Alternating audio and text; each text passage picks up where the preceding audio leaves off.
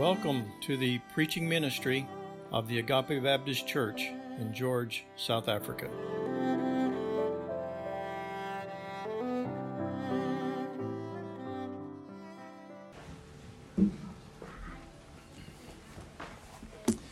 Good morning.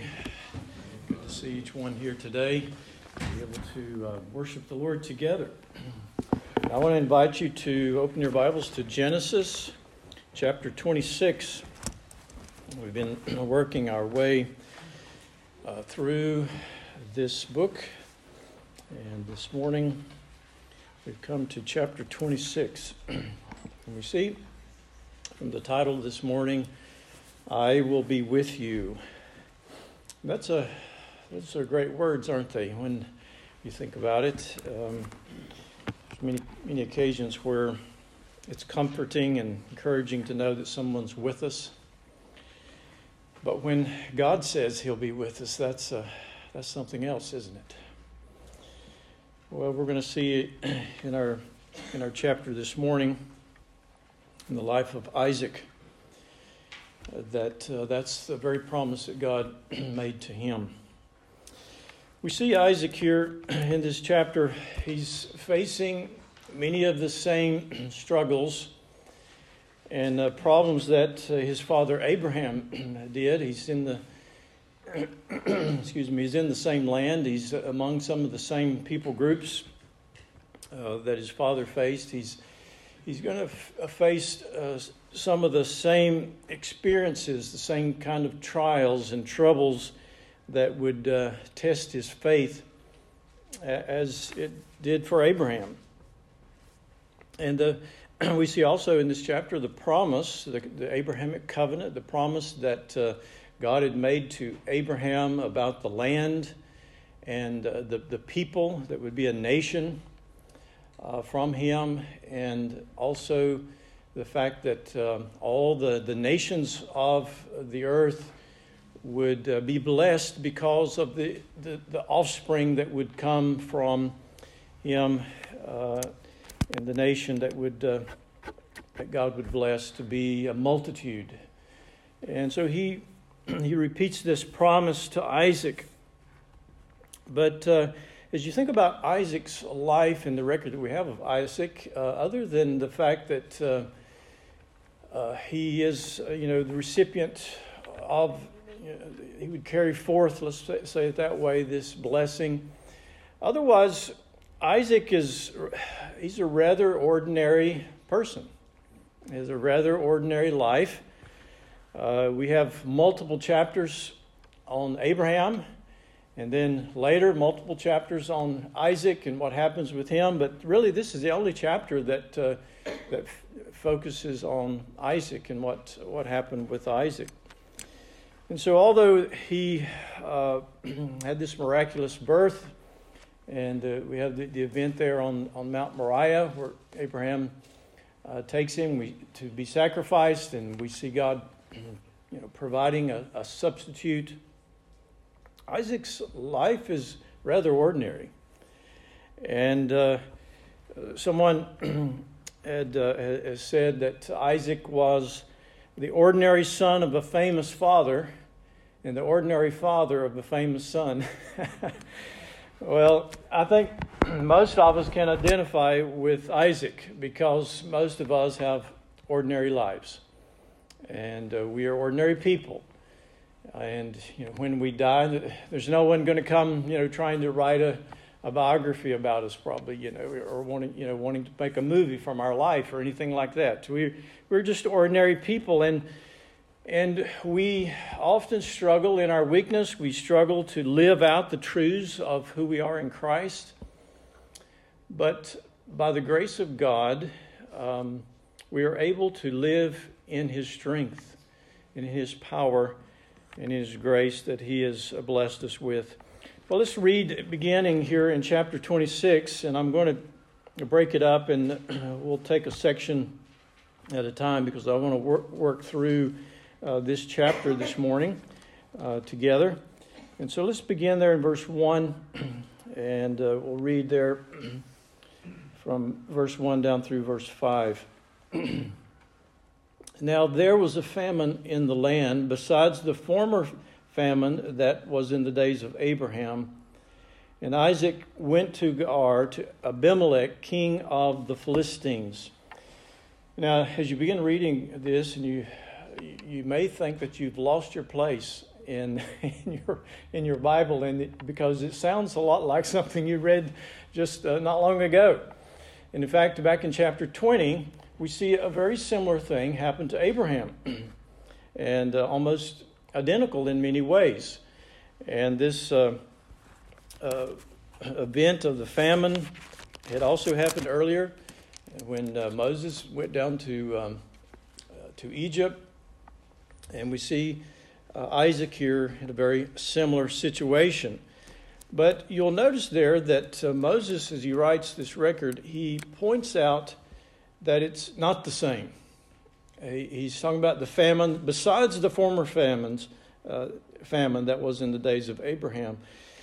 And so he's making the point here that although this same kind of event happened, it's not the same. And it's happening this time with Isaac. And also, we see this king Abimelech, king of the Philistines. That's the same king, or the same name at least, that Abraham had dealings with back in chapter 20. And it's been estimated about 80 years have taken place since chapter 20. And so some have thought that this is Abimelech could very well be a dynastic name, like the pharaohs. They were called pharaohs. Different ones that would come would still be a pharaoh. Well, that's possible here with this king of the Philistines. But as you consider how long people were living, even still at this time, it's very possible that this is still the same man, just much older now, and he's dealing with Isaac. And there is some things in the chapter that seem to support that idea, as I read it, that it's very possible that it's the same man, or at least if it's a son or a grandson, he is very well aware of what happened earlier with Abraham. So let's continue reading there in verse 2. It says, "The Lord appeared to him," to Isaac, "and said, 'Do not go down to Egypt. Dwell in the land of which I shall tell you. Sojourn in this land, and I will be with you and bless you. For to you and to your offspring I will give all these lands, and I will establish the oath that I swore to Abraham your father. I will multiply your offspring as the stars of heaven, and will give to your offspring all these lands. And in your offspring all the nations of the earth shall be blessed. Because Abraham obeyed my voice and kept my charge, my commands, my statutes, and my laws.'" Well, we see this this commitment from God, this promise from God that I will be with you. And just like with Abraham, Isaac is the recipient of this promise. But we see in the very beginning of the chapter here, there's a problem. And it's a famine, and no doubt related to a drought is usually the case in a land like Israel that is very dependent on rainfall. And just like with Abraham, Isaac is really forced to leave where he's at and to head down to Egypt, try to find water. Egypt had the Nile River, so they were less dependent on rain. And in a land like that, as a nomadic people, if you don't get rain, you very quickly run out of anything to eat. And so Isaac is on his way down to Egypt when the Lord appears to him. He reassures him that he is to carry forth this promise of God that he had made to Abraham. And he is challenging Isaac to walk in faith, in obedience to the Lord, just like his father had done. And if you notice there in verse 5, he uses language that Moses will later use in referencing the commands of God that were given on Mount Sinai. And many generations later would use the same kind of language to talk about the commands of God. He says, keep my charge, my commandments, my statutes, and my laws. Well, Moses didn't have that same written code or the same commands that God had given, but he had his own set that God had verbalized to him, things that he told Abraham to do. And the point that I believe that Moses is making as he writes, and as the children of Israel are receiving this word, Moses is, obviously God through Moses is telling them, be an obedient people. Be a people of obedient faith. And he goes back to Abraham and to show that Abraham had that kind of faith. And as we studied Abraham, we saw Abraham was a man of flesh just like we are. Had his problems, his doubtings and troubles. But his life was a testimony that he believed God and he obeyed God. And so the challenge here is to Isaac that he would be that kind of man. And God says, I will be with you and I will bless you. And so I want us to think there for a little bit this morning about the blessing of God in the presence of God with us.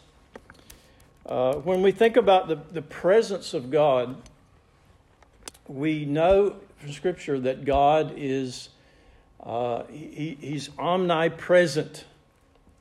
Omnipresent. In the Afrikaans, alomteenwoordigheid. It's like this long word, It's like alomteenwoordigheid. God is with us. He is everywhere present. I want to read a little section from A.W. Tozer that says it really well. He says, we should never think of God as being spatially near or remote, for he is not here or there, but carries here and there in his heart. Space is not infinite as some have thought. Only God is infinite. And in his infinitude, he swallows up all space. Those are big thoughts this morning, aren't they? But that's who our God is. And he quotes Jeremiah 25 and verse 23, where the prophet writes, God speaking, do I not fill heaven and earth, saith the Lord? And Tozer continues, he fills heaven and earth as the ocean fills the bucket that is submerged in it. And as the ocean surrounds the bucket, so does God the universe he fills. And then he quotes from 2 Chronicles chapter 2 verse 6, and that's where Solomon is preparing to build the temple. And he writes, but who is able to build him a house, since heaven and earth, since heaven, even highest heaven, cannot contain him? Who am I to build a house for him, except as a place to make offerings before him? And then Tozer concludes, God is not contained, he contains. Well, we could add to that this well-known psalm, Psalm 139, and a part there that really speaks to this presence of God. It says, where shall I go? He asks the rhetorical question, where shall I go from your spirit? Or where shall I flee from your presence? If I ascend to heaven, you're there. If I make my bed in Sheol, in other words, the grave, you're there. If I take the wings of the morning and dwell in the uttermost parts of the sea, even there your hand shall lead me, and your right hand shall hold me. I want to quote a little section from Kent Hughes in his commentary on Genesis. He writes, all of God was present wherever David would go. Not merely some aspect of God. God is present with his whole being everywhere. A classic expression of God's all-presence is God does not have any size or spatial dimension and is present at every part of space with his whole being. And then he continues, and yet God acts differently in different places. In respect to his people, while all of God is spatially present everywhere, he is specially present with his children.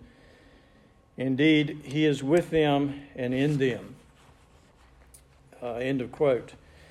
So, when God tells Isaac that he is going to be with him, he's speaking about this special presence of God with him to bless him. And so it is with us. When God is with us, he's with us in this special way to help us and to enable us and to bless us. As Isaac received this promise from God, it must have been a very special occasion for him. He had no doubt heard from his father about how God appeared to him in various ways and reassured him and spoke promises to him. But now the Lord has come to Isaac and appeared to him and giving him the same promises that he had his father Abraham. And to know that God has now committed himself to be with Isaac and to bless him, that would have been very special to have that kind of promise from God. But if Isaac wanted to reap the blessings of this covenant relationship with God, he, like his father Abraham, must have an obedient faith. God tells him, he says, do not go down to Egypt. Dwell in the land of which I shall tell you. Sojourn in this land.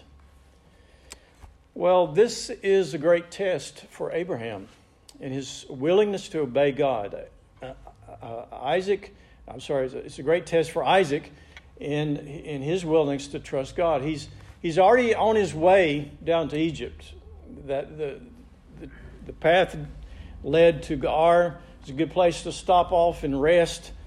And then, no doubt, he's on his way because God tells him to not go down to Egypt. So he must have been going down to Egypt.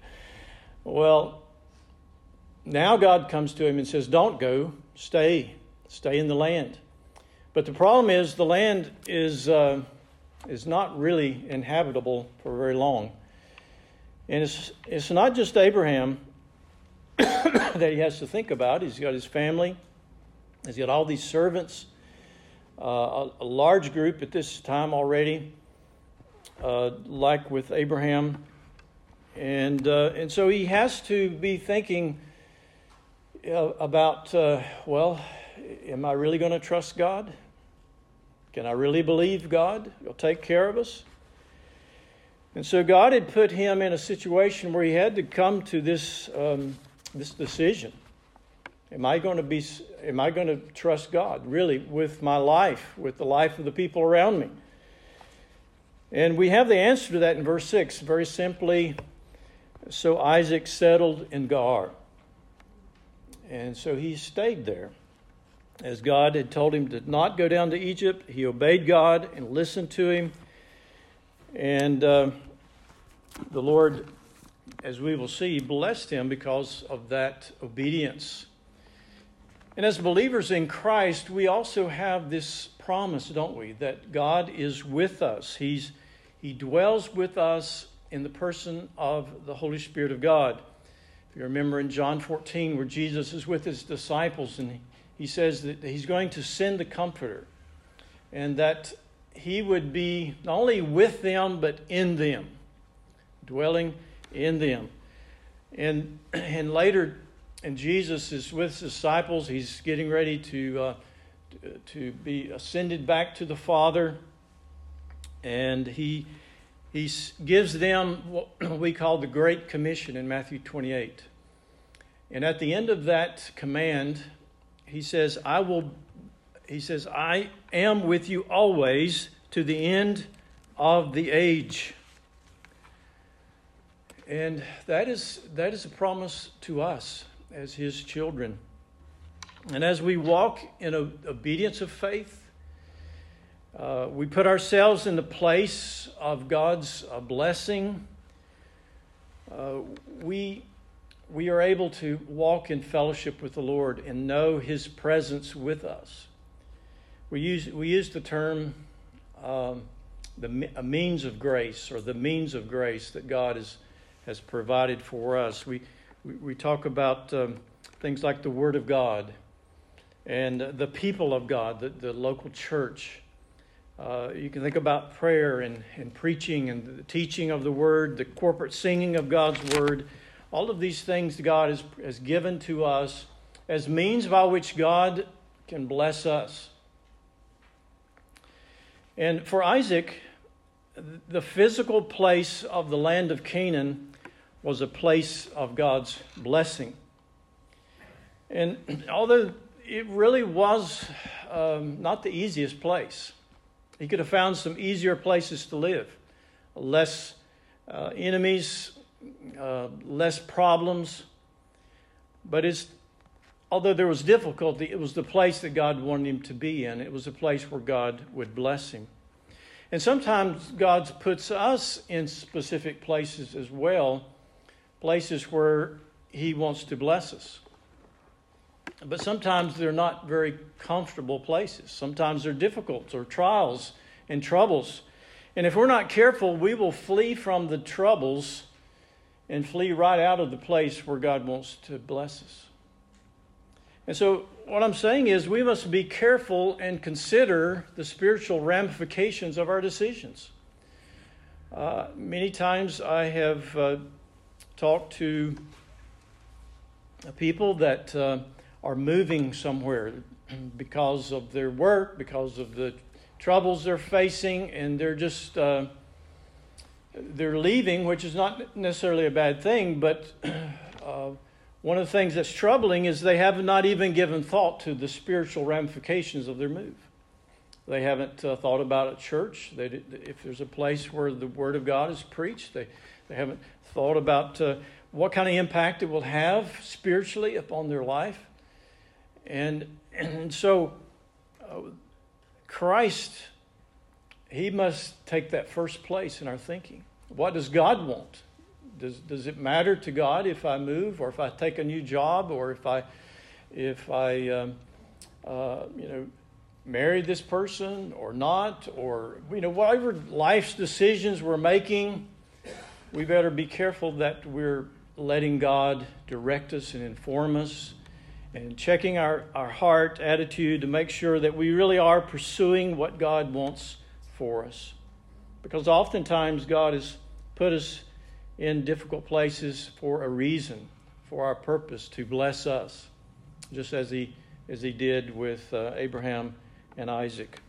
Well, another thing that we see here in the following verses is this difficulty. The difficulty in the place of God's presence. Many times the assumption is made that if you're in the place of God's presence, you won't have any troubles. Isn't that kind of what we just think sometimes? That if I'm in God's will, then everything's going to be going well. But God, in his sovereignty, works in our lives to sometimes bring trials and troubles into our life for a purpose. And there's many believers who have become discouraged and disillusioned in their Christian life because they have false expectations of God, and they have false expectations of the Christian life. And many times you see those people. They're like a wreckage along the side of the road.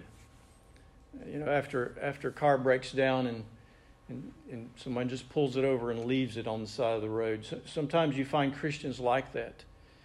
And many times it's simply because they have been misled, or they've not understood that God many times brings troubles into their life for their good, for their blessing, for their direction. Well, we don't know how long Isaac was in Gerar after this time, in beginning of verse 7. But at some point, Isaac is faced with another test of his faith. And this test gripped his heart with fear. Have you ever had anything like that happen to you? That just there's a sudden fear came over you. It may not even been real. Something that we really should fear, but many times just our thoughts about what could happen causes the fear. And then sometimes there's very real things that cause us to fear. But in Isaac's fear, he forgets about the promise of God, that God would be with him and God would bless him. And in his fear, his flesh takes control. And in his fear, he lies to protect himself, and he puts his wife in danger. And so out of this, emotion of fear, Isaac just puts himself first and does what the flesh wants to do. And I'm sure none of us have ever done that before. We can relate to Isaac, can't we?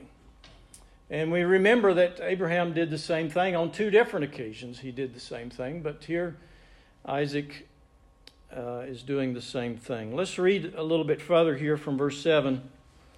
And when the men of the place, they're among the Philistines, or the group of people that would later become the enemies of Israel, the Philistines. This is an early group of them, and he says that when those men asked him about his wife, he said, "She is my sister," for he feared to say my wife, thinking lest the men of the place should kill me because of Rebekah, because she was attractive in appearance. And when he had been there a long time, Abimelech, king of the Philistines, looked out of a window and saw Isaac laughing with Rebekah, his wife.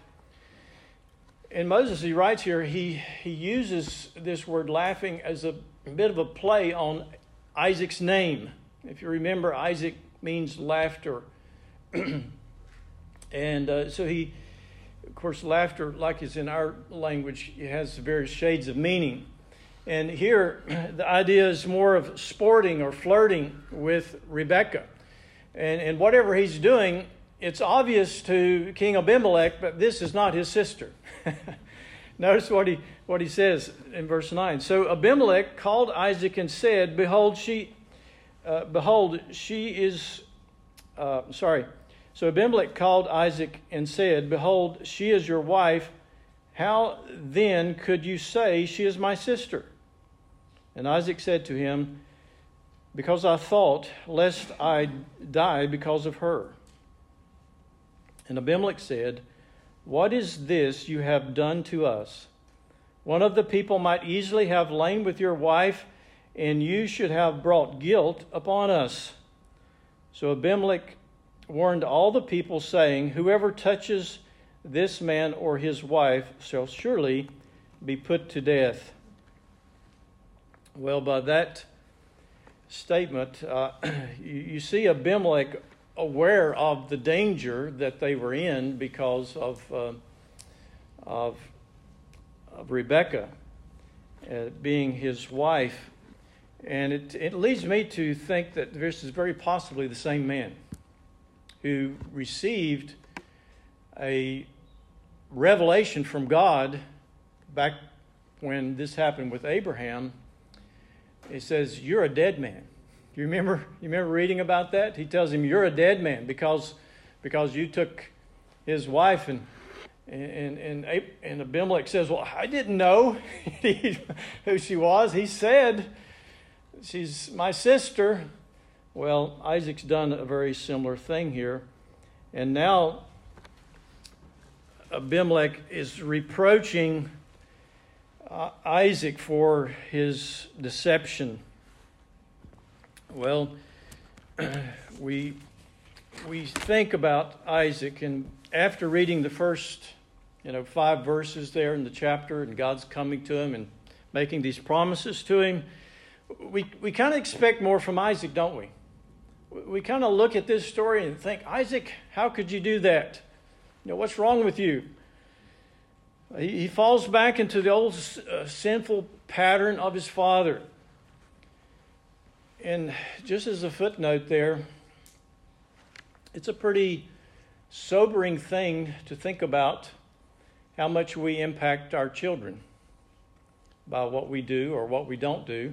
And in fact, as far as that goes, it's not just our children that we impact others around us that are looking at us and seeing how we handle life and what we do when things get difficult, and when we're afraid, how do we act, and when things are good, how do we act? And we see Isaac here, who before had demonstrated great courage in obedience to God and staying there in the land and not fleeing down to Egypt. But now, in this moment of testing, he's given up his testimony, really. He's lied about Rebekah to protect himself, and he's really brought shame upon himself and upon the name of God. But it didn't happen immediately. Verse 8 says, for a long time. We don't know how long a long time was in that context, but it must have been quite a long time, and long enough for Isaac probably to have gotten comfortable with his deception. And it became rather easy for him to lie about that.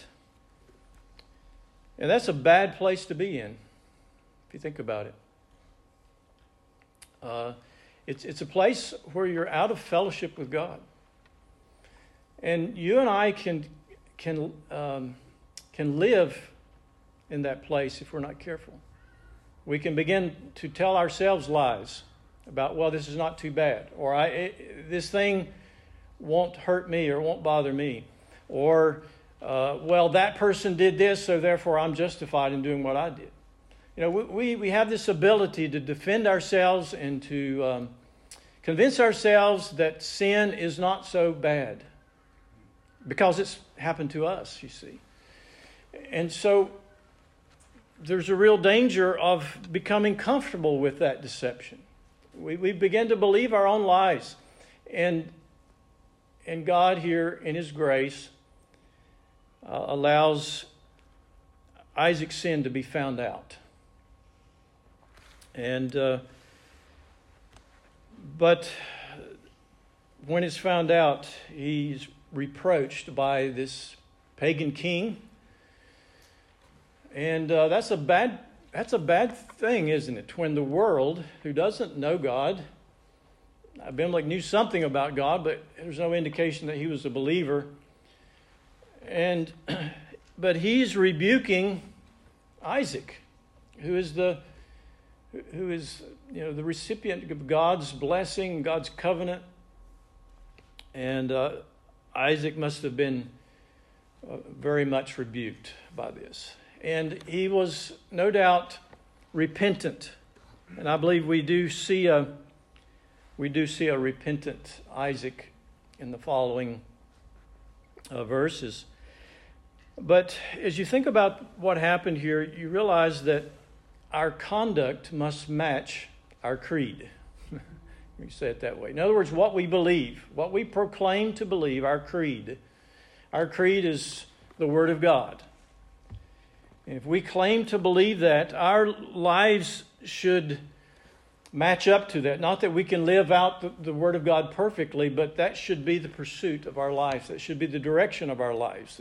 This desire to please God and to live for Him.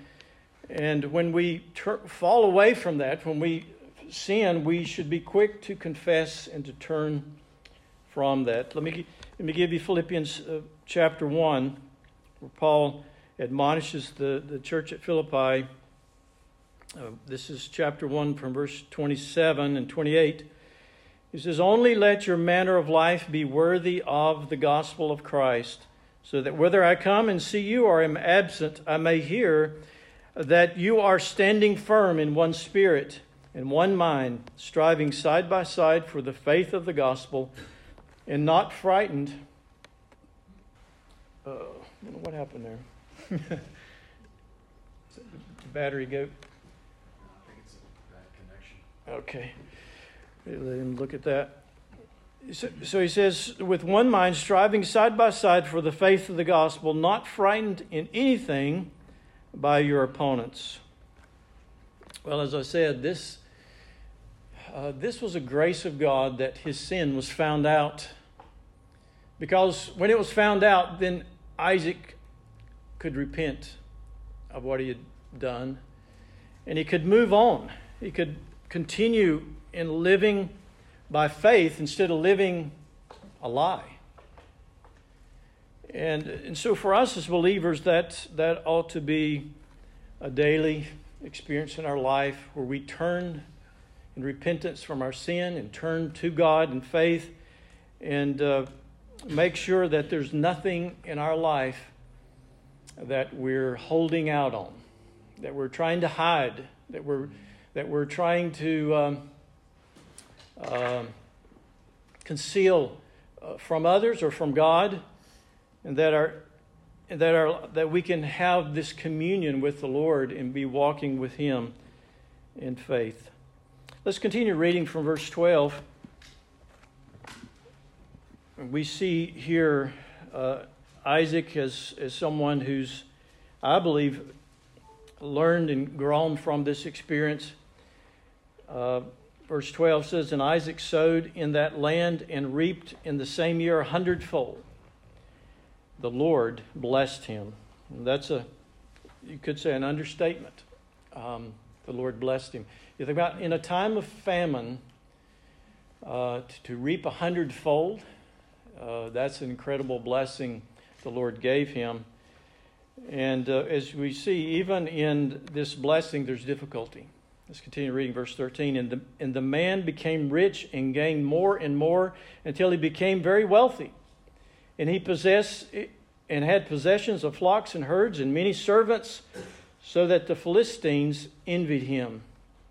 Now the Philistines had stopped and filled with earth all the wells that his father's servants had dug in the days of Abraham his father. And Abimelech said to Isaac, go away from us, for you are much mightier than we. So Isaac departed from there and encamped in the valley of Gerar and settled there.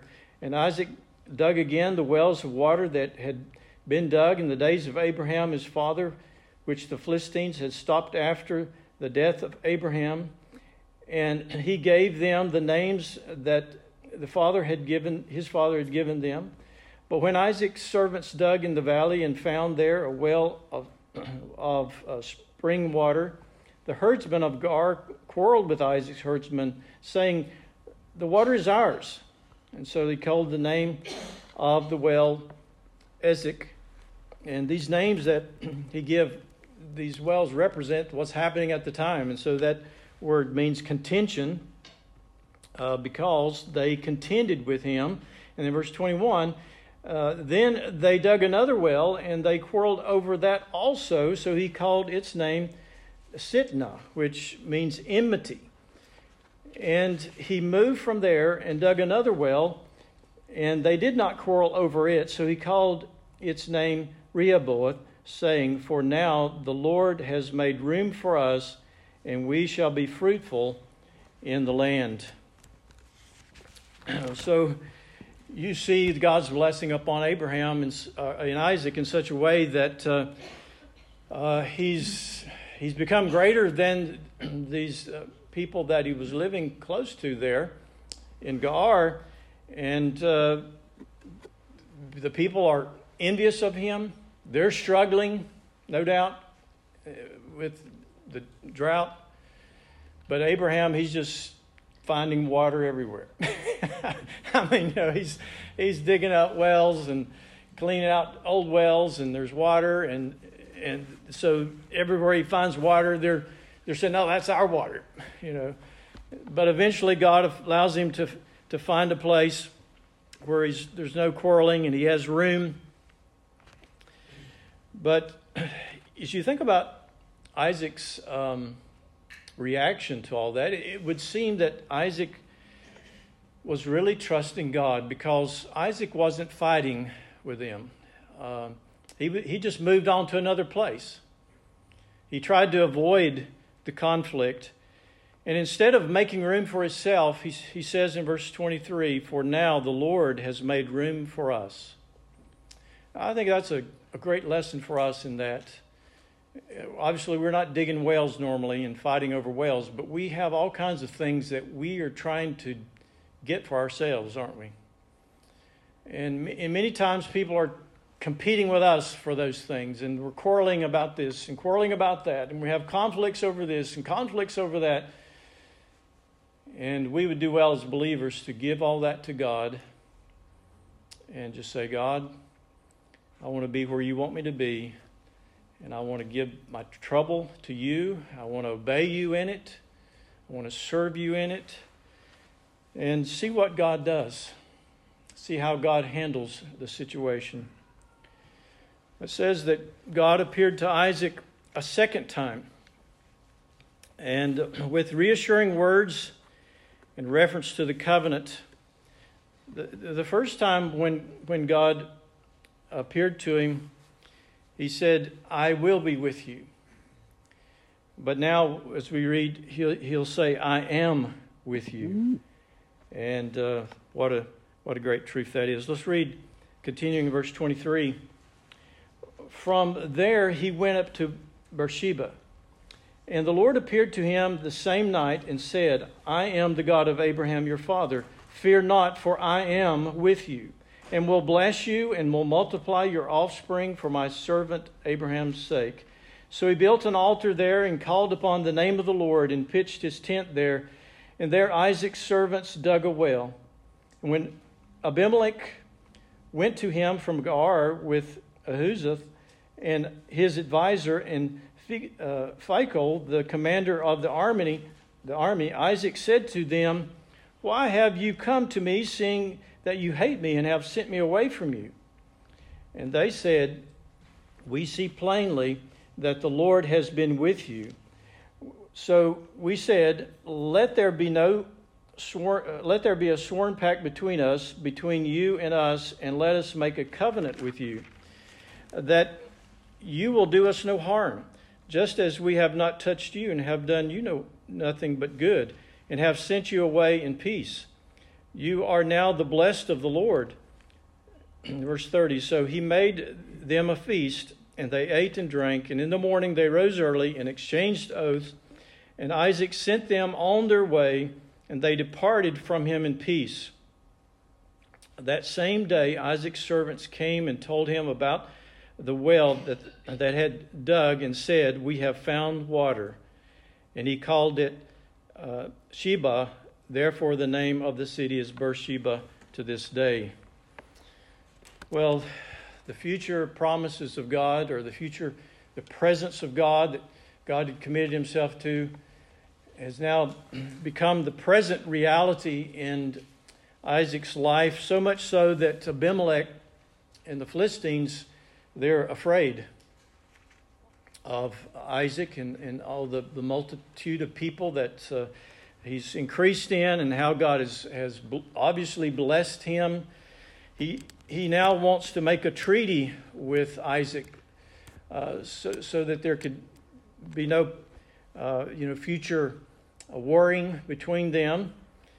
And it had become obvious that God was with Isaac and blessing him.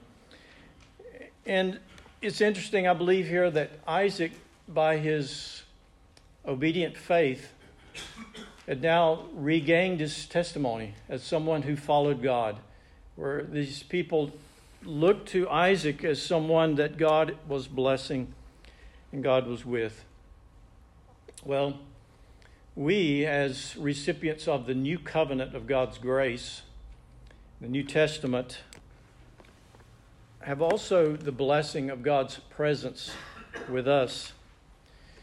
But the evidence of God's presence with us is not determined by our material blessings, but by spiritual blessings. Amen?